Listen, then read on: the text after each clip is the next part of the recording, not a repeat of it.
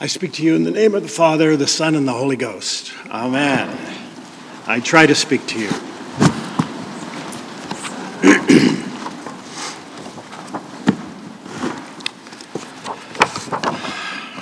Doubting Thomas. Forever he has that adjective attached to his name. And I want to see if we can change that this morning. One of my favorite things about doubt is the little saying that says, when in doubt, just mumble.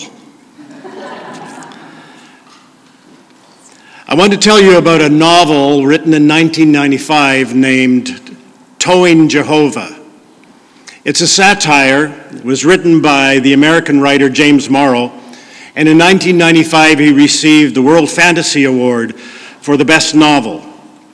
And its satire might be a stretch for our saintly sensitivities. However, it also demonstrates the extent to which we humans will go, the extent to which we will go to protect and justify our preconceived ideas and our entrenched beliefs. It's a story of God dying, and his body falls out of the heavens into the ocean, and it's 2 miles long.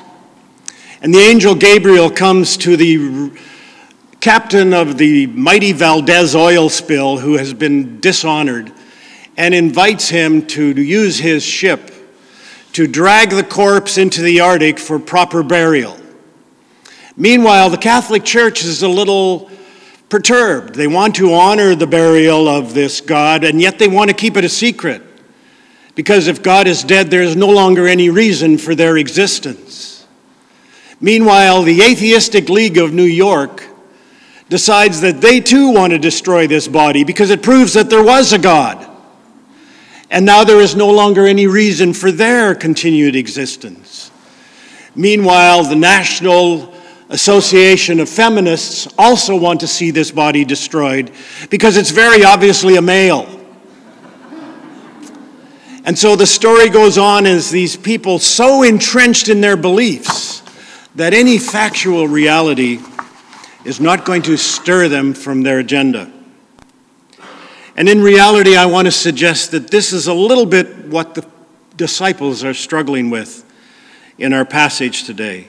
Their preconceived idea of a world leader who would establish a theistic kingdom and overthrow their Roman overlords kept them from understanding what Christ's kingdom really was about. And despite Jesus' persistent statements about his impending death, they maintained this other anticipated outcome. How many times did Jesus try to tell them through facts and parables that God's kingdom was somehow different? And then they watched in shock and horror as he was crucified. One had already bailed on him and betrayed him, and then committed suicide. Another face-savingly denied him 3 times. And now after the burial, today's New Testament text tells us about one who had serious doubts about the whole communal journey they'd been on. The only faithful ones along the way, again, were a group of women. And now they were coming up, these women, with an amazing story. Initially, all of them doubted, not just Thomas. All of the disciples. Luke 24 tells us that when the women told them, it seemed to them as an idle tale, and they didn't believe the women. I want to suggest that there is a healthy or genuine kind of doubt, but there is also a kind of unhealthy and debilitating kind of doubt. The poet Christian Wyman is helpful here. He suggests that we can know the value of our doubt by the quality of the disquiet and the discernment that rises up in us. Does our doubt produce a kind of anxiety and fear that doesn't allow us to move, that incapacitates us? Does it become an ironclad compulsion to refute or to find rational explanations? Is it an almost religious commitment to doubting itself? That is, if one part doesn't make sense, the whole premise, the whole baby is thrown out with the bathwater. An all or nothing kind of doubt. And this pridefully says that unless everything is right, then everything must be wrong. And certainly the disciples were anxious and fearful. They're in a house and the doors are locked and they likely are trying to decide, what do we do now? My hunch is that Thomas didn't want to be with them right then. His doubts had a little bit of a different quality. It was more disquiet. What just happened? And I'm guessing he was a bit of an introvert who wanted to sit with this disquiet and confusion without all the other voices competing for his thoughts. He did not want to be influenced by the group speak that has a temptation to captivate all of us. This is what Wyman calls genuine doubt, honest doubt, devotional doubt, even humble doubt. And he suggests that this kind of doubt is marked by three qualities. The first quality is humility, which makes one's attitude impossible to celebrate. It's not an arrogant doubt, humility. His second aspect is insufficiency. It's not enough, but neither can you give a pat answer to this doubt. It makes it impossible to rest. You are mentally and emotionally internal hemorrhaging. And the third aspect of this holy doubt, he says, is mystery, which continues to tug at you upward, or at least outward, even in your lowest and hardest moments. This honest doubt, this devotional doubt, is doubt that knows its own limits, that knows that it's incomplete. You could say it's doubt that urges us to run to something instead of from something. And I know that doubt can be a crutch, the same as an immature faith can. But ultimately, to be a person of faith is to yield ourselves to something that we cannot know completely. And so I want to suggest it takes a lot of courage to doubt in this honest way.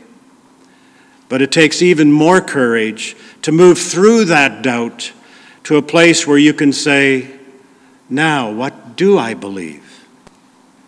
And I think this is what theologian and professor of preaching Fred Craddock meant when he told his congregation one morning that he thought one Sunday they ought to all form a circle with some garbage bags and put in them all the things that they didn't believe anymore.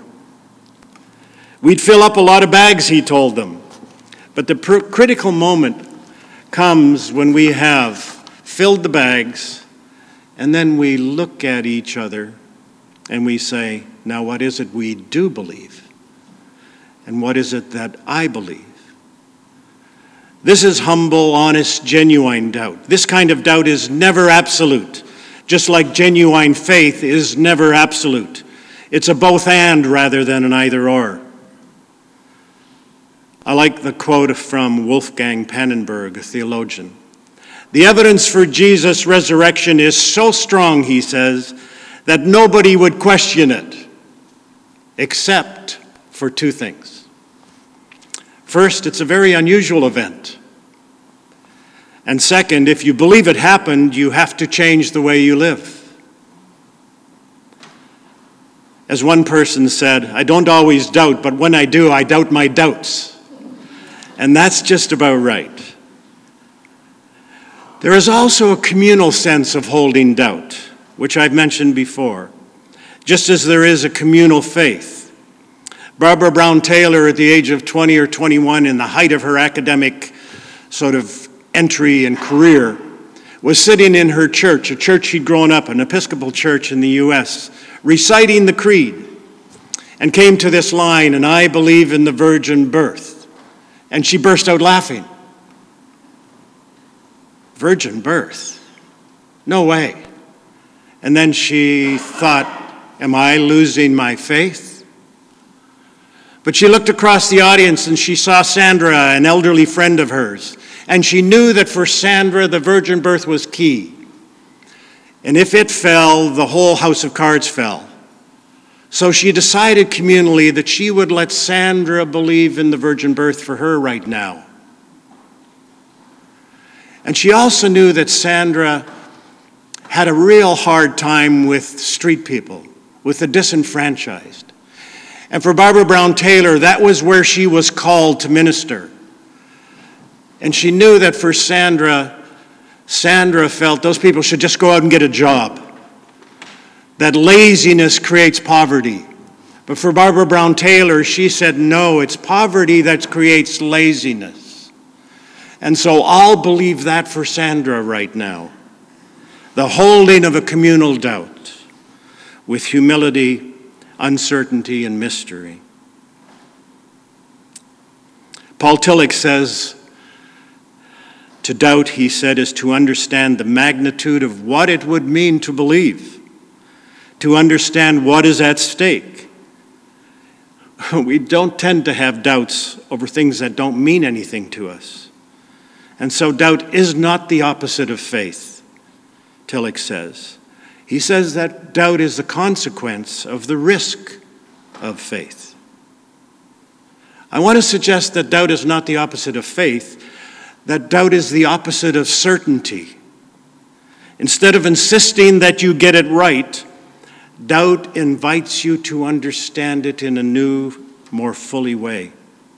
And often it invites us to see a paradox, where two seemingly opposing things both seem to be true. Judas's story might represent the opposite of faith. What Karl Barth said was he chose his own nothingness by turning his back on Jesus.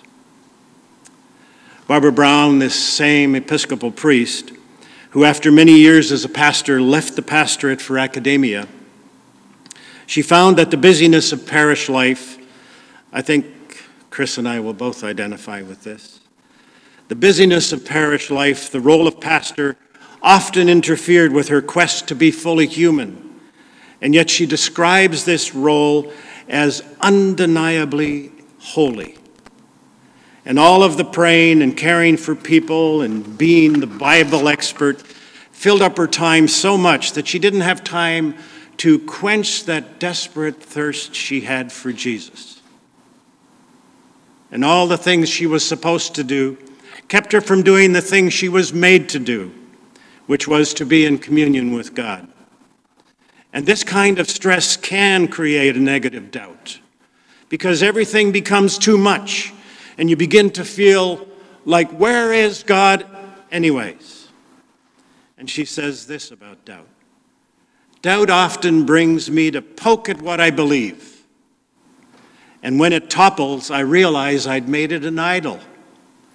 And so doubt and disillusionment have been the divine gifts that have led me deeper into who God is. It seems to me that this is the kind of doubt we need, the kind that sends us to tackle the things that we insist are true with such persistence that they topple, and we discover that what we dare to wish for, like resurrection, is actually true indeed.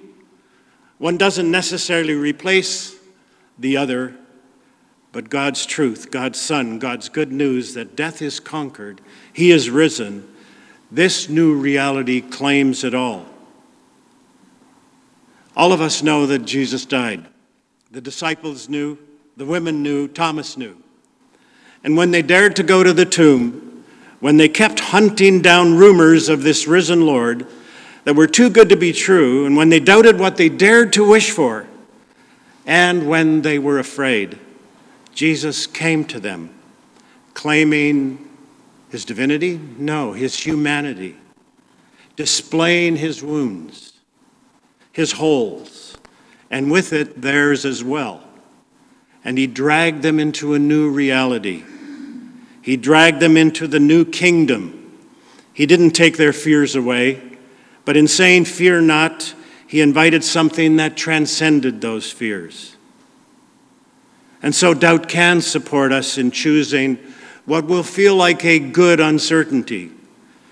The need for surety will tempt us always with bad certainties.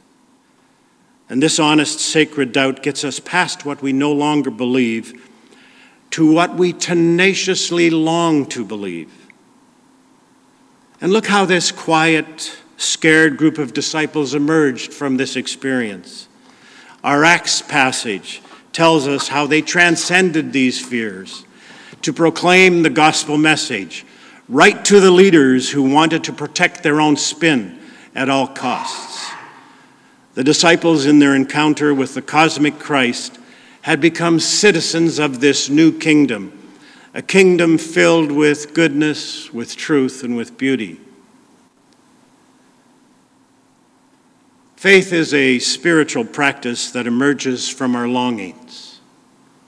Doubt is always a fellow traveler if we're honest. And so my question for us today is, how can we learn from its discomforts? What does doubt teach you?